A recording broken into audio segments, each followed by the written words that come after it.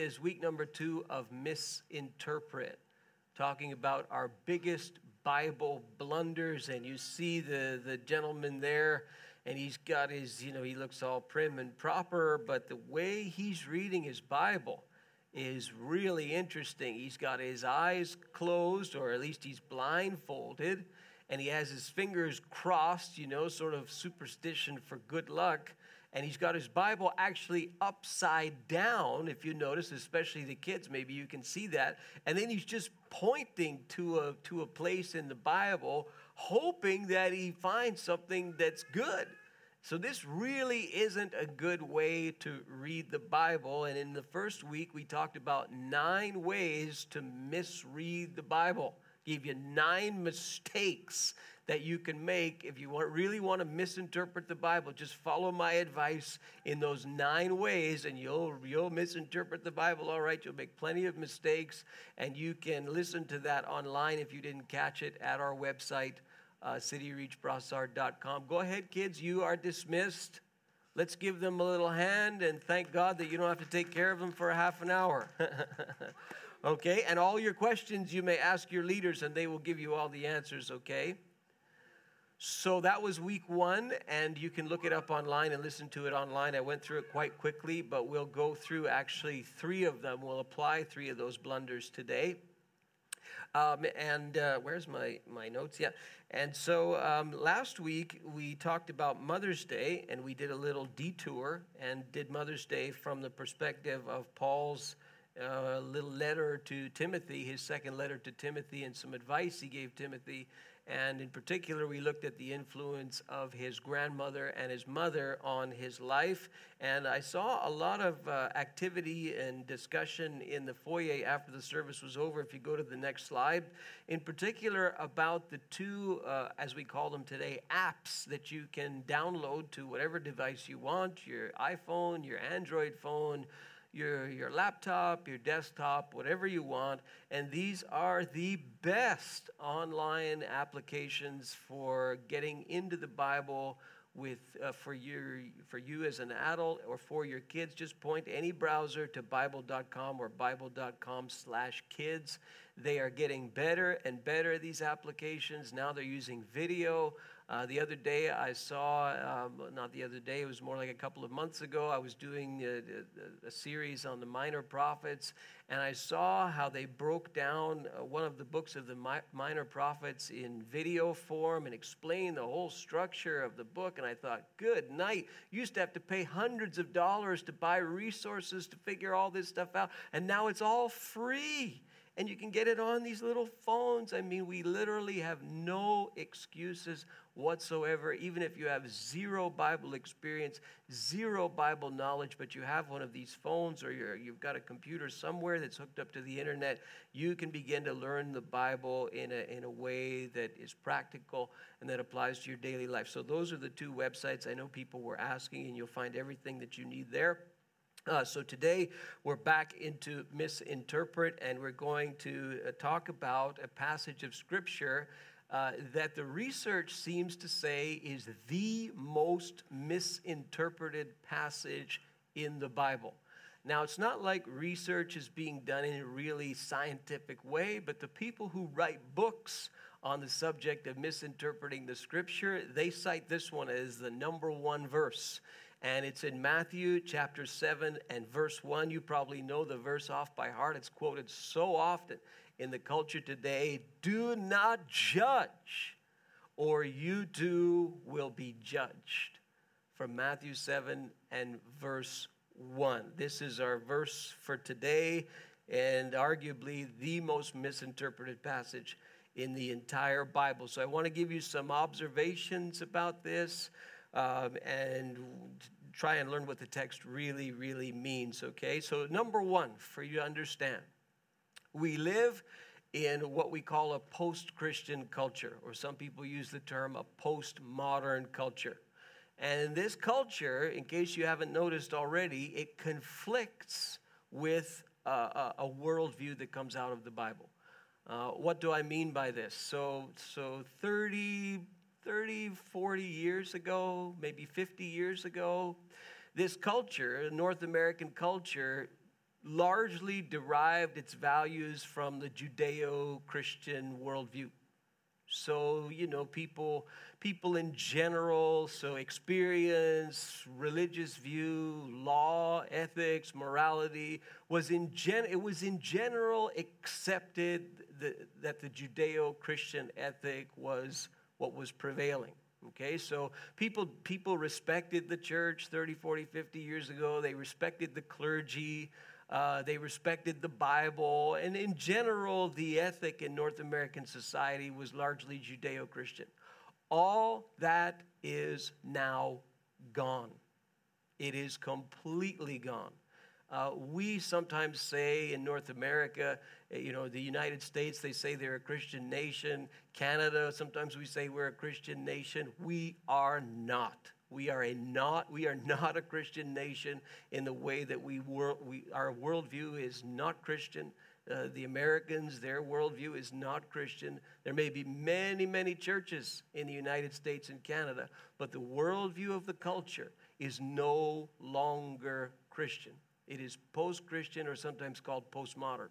And what this means is, in terms of truth, in terms of ethics, in terms of morality, in terms of personal experience, in terms of religion, anything that a person believes to be true is true. So it's their view. Their view should be respected. Even if their view contradicts your view, it doesn't matter. Both are equally true. Both are equally valid. Both are equally on the same ethic in terms of moral value. They're the same. And we do not have the right in a post-Christian society to judge another person's experience, religion, view, ethic, moral. We don't have that anymore. So nowadays, we see this reflected in the culture. People don't respect the church anymore. They don't respect religion anymore. They don't believe that there's a such thing as a universal right and wrong, a universal absolute. So perhaps the only absolute that exists today in North American culture is that there is no such thing as a moral absolute. It's a bit of a contradiction. So nowadays, if you say such and such is right and such is wrong, in a moral sense and in an absolute sense, well, that's a statement that you're going to be criticized for. So we live in a post-Christian, in a postmodern culture. The way that you communicate the gospel to somebody, you must realize that you're dealing with a post-Christian culture. You're not dealing with a Christian culture anymore. That's why any tool that you can use that the culture uses to try and get the gospel to them is a very, very valuable tool. If Paul were alive today, he would be the biggest user of social media because he could proliferate the thing with the gospel. But we live today in a post-Christian, postmodern culture. So things like saying all have sinned and fallen short of the glory of God, and that humanity is born with their back up against God, and that even from a young age, you can see that there is a bent in human nature, even in the lives of children, away from God. There's something in us like a time bomb ticking that erodes our morality and turns us against God. This is the teaching, this is the doctrine of original sin. And we've inherited this from our first parents, Adam and Eve, this bent toward transgression. To say that in a post-Christian culture is very offensive. In a post-Christian culture, the belief is, well, we're born basically good. We may lose our way along the way, but we certainly aren't born with a sinful trait. This is a very, very frowned upon idea today. The idea that the exclusive way to salvation is through Jesus and his death on the cross. Jesus says something like, for example, I am the way, the truth, and the life, and no one comes to the Father except through me. This is a very offensive statement in a post-Christian culture. Do you follow what I'm saying? And some of you, you've experienced this as you've tried to share your faith with your friends. So we need to understand that first and foremost when we look at this verse in Matthew chapter 7 and verse 1. And so what the culture does when they see something like this sentence that Jesus said, do not judge or you too will be judged. They say, you see, Do not judge. This is the person's lifestyle. This is the person's views. This is the person's religion. These are their choices. Do not judge. Even Jesus said it, or you too will be judged. Aha. And so the culture today looks at this passage and says, you see, and they look at Christians and they say, you Christians, you should do what your Jesus said. He said, do not judge, or you too will be judged. Now, there's a few problems with looking at this text this way. Let me give you 3 of them quickly. And we looked at these in the first week. Number 1, we're going to the text. If you go to the next slide, if you look at the text that way, and I've met Christians who look at it that way, and we'll talk about that in a moment. If you look at it that way, the first thing you're doing is you're going to the text with a presupposition. So the culture says every view is equal, every moral experience, ethic, whatever, religion, it's all equal. There's no absolutes anymore, so do not judge. So they have that view, we have that view sometimes, and then we go to the scripture with it. And we see a sentence that Jesus says, and we say, aha, there, I now can justify my presupposition, and now I have God on my side. But you can't do this. When you go to the Bible, when you read the Bible, you do not go with your own presuppositions. You go with the idea that God is now going to suppose something to me. And you respect the Bible enough to say, I'm not going to impose what I think on the scripture. I'm going to let God speak to me. And he will make suppositions to me, and I have to evaluate them. But I cannot bring my own and overlay them on the text, and now I have God on my side. I have Jesus on my side, and now I can run around and tell people, do not judge, do not judge. Do you understand that? Never approach the scripture with a presupposition. Number 2, to interpret it this way is to disrespect the genre of literature that we're talking about. So the Gospel of Matthew is what we call a synoptic gospel. It's a fancy term. All it means is you're reading a synopsis there.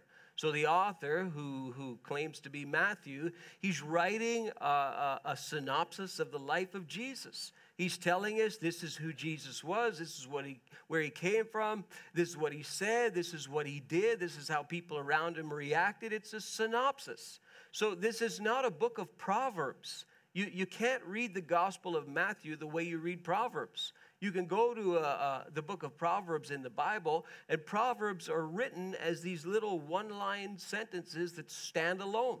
So you can take a proverb and you can take it right out of the chapter, and you can use that proverb because it's written that way. It's a standalone sentence. I mean, we put chapters and verses in Bibles today. They weren't written that way. You have this huge list of proverbs, and even in one that's in the same chapter that we can look at in our modern Bibles, we can just take that sentence and airlift it, and we can do that because that's the style of the literature that it is. It's a book of Proverbs. But the Gospels are not that way. And Matthew is not that way. And in fact, when we read Matthew, it's a story. It's 28 chapters long of the life of Jesus. So we've got to respect the fact that the author is writing this as a synoptic piece. It's a story. And number 3, to interpret it the way that we typically interpret is to totally ignore the context. So if you look at the context of Matthew chapter 7 and verse 1, maybe you have it open in a Bible, electronic Bible, or it's in your lap. I have an old-fashioned Bible with wide margins here, and Jesus, when he speaks, they try and put it in red. So I have that kind of Bible. It doesn't really matter which kind you have. And you have this sentence, do not judge, or you too will be judged. Well, it's part of a long sermon. And we call this the Sermon on the Mount. So Jesus is on the Mount of Olives, presumably, and he's in a long sermon. This is a very, very long sermon that he's given here, and pretty well in the center of it, you have this sentence, do not judge, or you too will be judged. Well, look at the context. I mean, the way we interpret it today is, we can't say anything, don't judge anything, we're not allowed to. Well, look at the context. What does he say? For in the same way you judge others, verse 2, you will be judged. And with the measure you use, it will be measured to you. Why do you look at the speck of sawdust in your brother's eye and pay no attention to the plank in your own eye? How can you say to your brother, let me take the speck out of your eye, when all the time there is a plank in your eye? You hypocrite. Sounds very judgmental. First take the plank out of your own eye. Then you will be able to see clearly to remove the speck from your brother's eye. That's the verses that come after. What else comes after? Look at this one. Do not give dogs what is sacred. Wow. Do not throw your pearls to pigs. If you do, they may trample them under their feet and turn and tear you to pieces. Man, that's very judgmental sounding. You continue and you start reading the rest of this chapter, something like verse 13. Enter through the narrow gate, for wide is the gate and broad is the road that leads to destruction, and many enter through it. Very judgmental. But small and narrow is the gate that leads to life, and only a few find it. Watch out for false prophets. Very judgmental. They come to you in sheep's clothing, but inwardly they are ferocious wolves. So you look at this, you say, whoa, the context seems to be speaking against the way that we typically interpret the text. But if we come to it with a presupposition, we ignore the genre and the context, well, we can make it say whatever we want it to say. So what does the text really mean, and how do we wrestle with it today in the 21st century post-Christian culture as we say it? So next slide, some reality checks for us, okay? We judge all the time. We are always judging. And I put in brackets there, to judge, synonymous with this, we discern, we distinguish, we discriminate. And that's usually used as a bad word today, but it just means to discern. We've made it a negative term today. The fact is that we do this all the time. Life, it's a part of life. And those of you who are parents in particular, you know this is true because you're trying to teach your children to judge. You're trying to teach them about right and wrong. And by nature, if they have a moral framework, and all of us do, all of us judge all the time. We're constantly judging. We're constantly making decisions on what we should or should not do. We're constantly evaluating what we think is right and what we think is wrong. We're constantly doing something or not doing something, and that's because we're about the practice there of discerning, distinguishing, and discriminating, and we do this all the time. And we need to start to admit the fact that judgment is a part of life. You can't operate in this world in any kind of sense without judging on a consistent basis. So we have a moral framework. Every single one of us does. Even people who say, no, I have no moral framework. I have no sense of morality. I have no sense of right and wrong. I'm a total hedonist. I live for pleasure. Everything goes. Anything goes. Even people who say that have a moral framework. Let me give you an experiment that you can use to prove this with such a person. Go and steal something from that person. If you work with them and they say, oh, I have no moral framework, I'm anti-Christian, I'm all this. Okay, well, go and steal something from them. You're going to see their moral framework pretty fast, right? Because they're going to say, you stole something from me, that's wrong. Really? Who says it's wrong? I thought you have no moral framework. If you really want to get bold, go and give them a little slap in the face. They're going to say, why did you hit me? That's wrong. Well, why is it wrong if you have no moral framework? We all have a sense, it's hardwired into us, of right and wrong. We all have that. And if we have that, then we by default judge all the time based on that moral framework. You can even see it in biology. I don't care if you're a staunch Darwinian evolutionist and you reject the Bible, you reject the creation account, you reject the idea that we're a special creation of God. Okay, go that route. Do you know how discriminatory that route is? You're talking about a process of mutation, natural selection, and death that kills off a species because it is not selected. This is very discriminatory. It means that you have a death process which leads to what we have today. That is extremely discriminatory. If you're a creationist and I believe the Bible, I believe that God created the world, and you have that as your worldview, you're also discriminatory. Because biology, by nature, wherever you think we came from, is discriminatory. And I've said this before.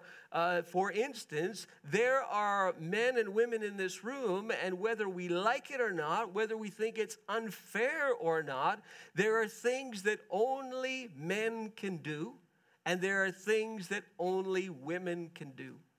No matter how much we want to change that picture. So no matter how much I want to know what it is like to carry a child to term and deliver a child, I will never have the experience. Nature has discriminated against me.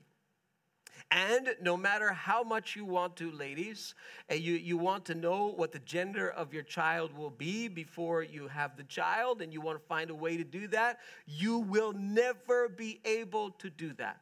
Because if you do it the natural way, guess who's deciding the gender of your child? The male is, the father of your child. And they don't even do that voluntarily.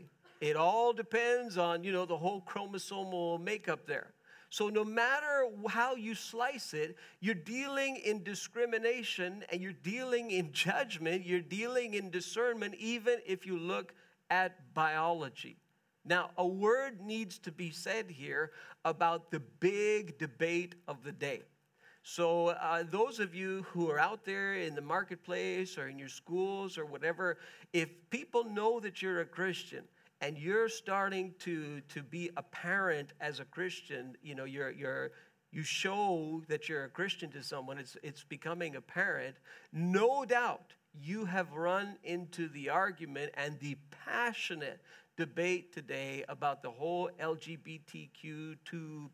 I think they call it that now. The name seems to always be changing. And no doubt you have had questions and you've had to wrestle with this, because the person who you're sharing your faith with is going to say, what do you think, Mr. Christian? What do you think, Mrs. Christian, of gay people? Do you hate them? Do you love them? Is it right? Is it wrong? What do you think of same-sex marriage? What do you think of LGBTQ2+? And this is the raging debate of the day when people try to share their faith. So a word needs to be said about this. Now, to be sure, and listen closely to what I'm saying, because I don't want to be misquoted here, which happens often in this whole discussion. To be sure, to discriminate against a person, and to say to a person, because they may be LGBTQ2+, I'm not going to hire you for this job, or you're somehow less than everybody else because you are in that whole community, and I lump them together just for argument's sake. You're in the LGBTQ2+ community, so therefore you will not have this, you will not have this, and I will discriminate against you as a result. You want to get the job in this place here, and so I'm not going to give it to you because you're this lifestyle. Well, to be sure, you're likely going to end up in a courtroom if you do that these days. There's a case that just went to the Supreme Court, I think, in the United States. Have you heard of this, of the baker who refused to bake the cake for the same-gender couple? Have you heard of this story? It went right to the Supreme Court, and as far as I know, the fellow lost. And, because he refused to bake the cake for them, he ran a bakery. And because of their lifestyle, he said, no, I'm not baking the cake for you. The Supreme Court said, you're wrong. You shouldn't have done that. Okay, so to be sure, we are, as a culture, and sometimes even as Christians, being discriminatory in a negative sense toward this whole LGBTQ2+ crowd. On the other hand, that crowd has, in my view, rather brilliantly although mistakenly, but brilliantly brought about this massive shift in culture by using an argument, and that is the argument of discrimination. So here's how it goes. When you discriminate against a person for the color of their skin, and this has been a historic thing and still is something that takes place in society. It's very, very prevalent. It's happening all the time.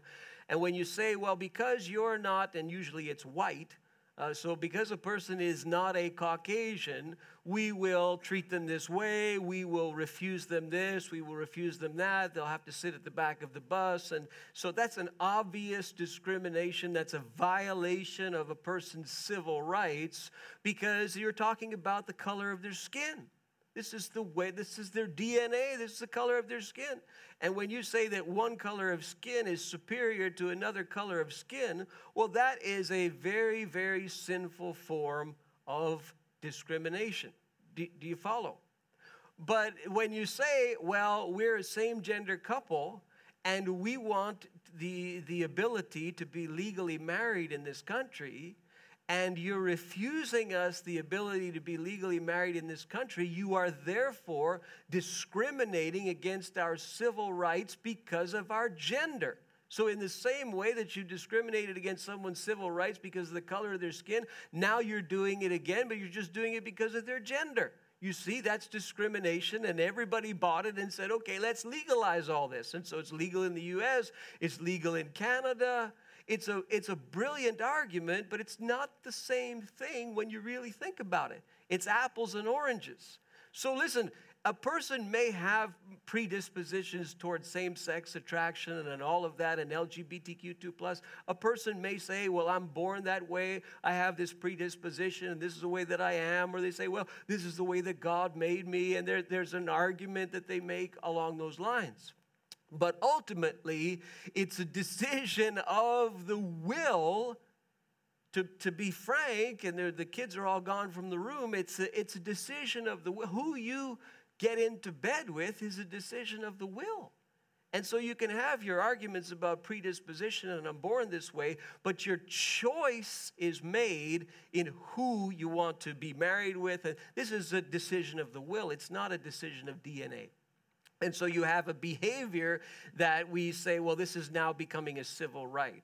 And what will happen is we're going to start to justify all kinds of behavior with civil rights. And everybody who wants to have their way, they'll use the civil rights as an issue and cry discrimination, discrimination. So do you understand the difference? So there is a positive kind of discrimination that we actually exercise every single day. We discern, we distinguish, we discriminate all the time. And then there's a negative kind of discrimination, and we should know the difference. And we should be able to explain our position to this whole community. That's the debate of the day. A little bit of an aside, but as soon as you say, judge not lest you be judged, that is what people are going to bring up. Number 4, we don't judge, in quotes. This is a reflection of a theology. So when a Christian even says, I don't judge, I don't judge anyone's lifestyle. I don't judge anyone's religious view. I don't judge anyone's choices. I leave that up to God. This is a reflection of theology. When people who are not even Christians say, I don't judge, really, if you get underneath the surface, there's a view of God that they have there. And there's a theology that bears fruit, and the fruit of it is the interpretation of this passage. We don't judge, we don't judge. What do I mean by this? So with the postmodern crowd and many Christians, we love the idea God is love, God is compassionate, God is gracious, God is merciful. No one's going to debate you on that. None of your workmates are going to argue with you when you say God is love. They're not going to say, oh, that's terrible. God is love. That's terrible that God is gracious. That's terrible that God is compassionate. That's terrible that God is merciful. They're going to have no issue with your God when you say that. And so what happens is we can recreate God and we can recreate Jesus as this sort of, he loves everyone. He loves everything. He accepts everyone and everything. He's all compassionate. He's all gracious. He's all merciful. He's lowly. He's meek. He's mild. He's never controversial. He never says no. He doesn't have any boundaries. And this is the way that Jesus is. And so this is the way that Christians therefore should be. And some Christians say, this is the way that I should be. So never say no, never have boundaries, accept everything, everyone, all behavior's okay, compassion, mercy, grace, love. The problem with this view is it ignores the way that God is revealed in Scripture, doesn't it? You can't have true love, you can't have true compassion, you can't have true grace, you can't have true mercy without what? Justice. Without what? Morals. Without what? Ethics. You have to have that. If you don't have that, then you don't have true love, true grace, true mercy, true compassion. They make no sense. And those of you, again, who are parents, you know that. You know that you have to approach your child with grace, but you also know you have to approach your child with truth. And the two of them have to work in sync if you're going to raise your child to be, all that they can be in this world. So love and justice don't collide. They work together, you see. And when we recreate God and when we recreate Jesus as this, he accepts everything, everyone. He never says no. He never judges. It's to misread the Gospels. When you look into the gospel story and you look at Jesus, my goodness, the things that he says, even in this chapter, are incredibly direct. Incredibly harsh, incredibly, in our view, judgmental. Even if you look at the reaction of people in the gospel accounts and you see how they reacted to Jesus, my goodness, he was very controversial. He was a polarizing figure. There were people who you either loved him or you loathed him. There were people who hated him so much they wanted him dead. I mean, the things that Jesus had to say, the things that he did by nature have an edge to them and a controversy to them and a sense of judgment about them. This is the way that God is presented in the Gospels. He, by nature, can be quite offensive to people. I often say that if Jesus were the pastor of most of our churches could not handle Jesus. And most of our churches could not handle Paul. They would say he's too harsh, he's too judgmental, he's too direct, he's not compassionate enough. And by the way, he spends time with people who are unholy. He spends time with people who are sinful. He spends time with people who are irreligious. So not only is he too harsh, too direct, too controversial, he's also not very holy by our standards. I don't think Jesus would last very long in many of our churches, and I don't think Paul would either. So when you read the Gospels and when you read the Bible, you're not dealing with this God who has no backbone. A case in point, Jesus dealing with a woman who was caught in adultery, and they all went to stone her, and you remember the story, and Jesus bends down and he writes something in the sand, and one by one, they all drop their stones, they walk away. The woman is left. He says, is no one's left to condemn you? Neither do I condemn you. Go now and leave your life of sin.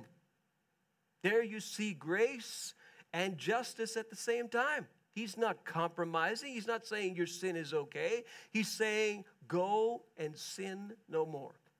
You have been forgiven. You have received grace. Now live a righteous life. You see? So these things run in sync. They don't contradict each other. They don't slam up against each other. But when we say, and mistakenly so, I don't judge. Number one, you do judge if you're being honest. And number two, you're actually reflecting a theology of Jesus that may not be the one that's in the Scripture. Number five, what is Jesus really saying? He's saying, don't judge in a hypocritical, note the word, fashion. This is the meaning of the text, and it's clear when you look at verses 3 to 5. So he says, look, with the measure that you use, it will be measured to you. Why do you look at the speck, to use a an illustration out of his own world and their own world. Why do you look at the speck of dust? He's a carpenter in your brother's eye, and you pay no attention to the plank. If you imagine someone with a plank in their eye, okay, he's using hyperbole. You pay no attention to the plank in your own eye. How can you say to your brother, let me take the speck out of your eye? You've got this problem in your life, and let me fix it for you. How can you do that, Jesus says, when you've got one that's so much bigger in your own eye? It's like you have a plank in your eye. He says, you hypocrite. Very judgmental. You hypocrite, which means an actor. The word meant an actor back then. And you had these people in the Greco-Roman world, and they would walk around in the public square, and they would perform these little acts, and they put these masks on and take these masks off. He's saying you're like them. You're a hypocrite. You're an actor. You need to take the plank out of your eye first. Then you can take the speck out of your brother's eye. He's not saying don't judge. He's saying don't judge in a hypocritical fashion. How does this play itself out today? So many times we can be critical, we can be judgmental, we can be exercising what we think is discernment and a righteous form of discrimination against another person's behavior. You've got this speck in your eye, sir, ma'am, you're this way, you're this way, you're this way, and yet we're guilty of the very same thing. And it often happens in church circles, the way that I've seen it, is in preaching. And people preach hard against a particular sin. And then you find out later they're involved in the very same sin. And they get caught in the very, very same thing. Why? Because they did not do what Jesus said. They did not take the plank out of their own eye. I'm thinking of an example from the last 4 or 5 years. I remember when people came up to me, when this man, this very respected preacher in the U.S., a man who founded a church out of nothing and it went to 10,000, 15,000 people, a man who was regarded as a very respected leader, not only in the church crowd, but in the non-church crowd in the United States and even a little bit around the world. He's a great writer, an amazing preacher. And I remember when the news story started to break about his deviant behavior in the whole area of sexual immorality. And people came to me and they said, do you think it's true? Do you think it's true? And I said to all of them, I said, not only is that true, you're going to see a whole lot more is going to be true. Because it almost always is the case. And sure enough, all of this mess about this man's life came right out into the public square. Embarrassing, horrible stuff. It ruined his ministry, ruined his life. He has since come back a little bit, and I think pastoring another church. The amazing thing about this man's story is that his wife actually stayed with him through all of this horrible mess. She stayed with him and actually wrote a book about it called Why I Stayed. And she showed this man grace and she showed this man mercy. And she decided, I'm going to stay in there and honor my marriage vows. And all of this is an amazing story. But it's an illustration. We need to be very careful what we're criticizing and what we're judging, because we may have the plank in our eye. And we need to be very careful. It's not saying don't judge, but don't judge in a hypocritical fashion. Paul says to the Romans, you say don't steal. Do you steal? You say don't commit adultery. Do you commit adultery? So when you judge, be careful, because if you've got the plank in your own eye, the first thing you do, look after yourself, examine yourself. Then you can see clearly and you can remove the speck in your brother's eye. So he's not saying don't judge at all. He's saying don't judge in a hypocritical fashion. And finally, number 6, Jesus will judge. And in fact, Jesus judges all the time. And God judges all the time. But ultimately, there will be a future judgment that we see clearly portrayed in Scripture. Jesus will judge, and the Scripture demands that you and I make a decision about him. Yesterday, we all saw in the news yet another mass shooting in the United States, in Santa Fe, Texas, in a high school. We have, I think it's 10 people who lost their lives, including one teacher in the school. There's a shooter that's been apprehended. There are people in the hospital. And yet again, we see this thing happen in the United States, our neighbors to the south, and our hearts sinks. Every time we see one of these news stories, we say, again? Yesterday, Max Lucado, who's an excellent writer, lives in the U.S., very, very respected writer. He wrote an article, and Fox News carried the article, and he talks about the shooting, and he asks the question, when will it end? When will this evil end? And he talks about how God is a judge, and that Jesus is a judge, and that judgment is going to come, and God is going to deal with evil once and for all. And he talks essentially about the second coming. And he quotes from the psalm here, and he says this, when you wonder if wickedness will go unpunished, or injustices will go unaddressed, let this promise gratify your desire for justice. God will have the final word. And he quotes from Psalm 7 and 11, which says this in this particular translation, God is a just judge, and God is angry with the wicked every day. He does not accept everything and every behavior.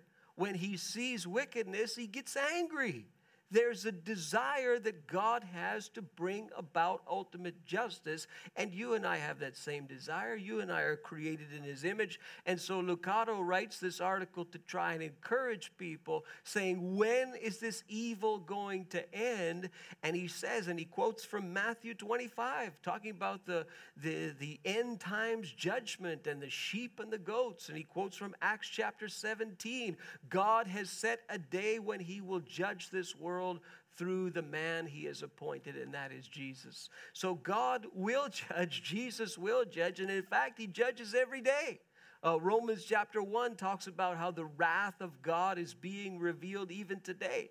And how is it being revealed? It says God gave them over to such and such behavior, such and such kind of thoughts, such and such kind of lifestyle. He says, you want it? I remove my hand of protection from you. If you want it, go and take it. And this is the way that God is judging today. He lets people go. He lets people have their decision. He lets people have their choice. He lets people have the full experience, if you will, of sin.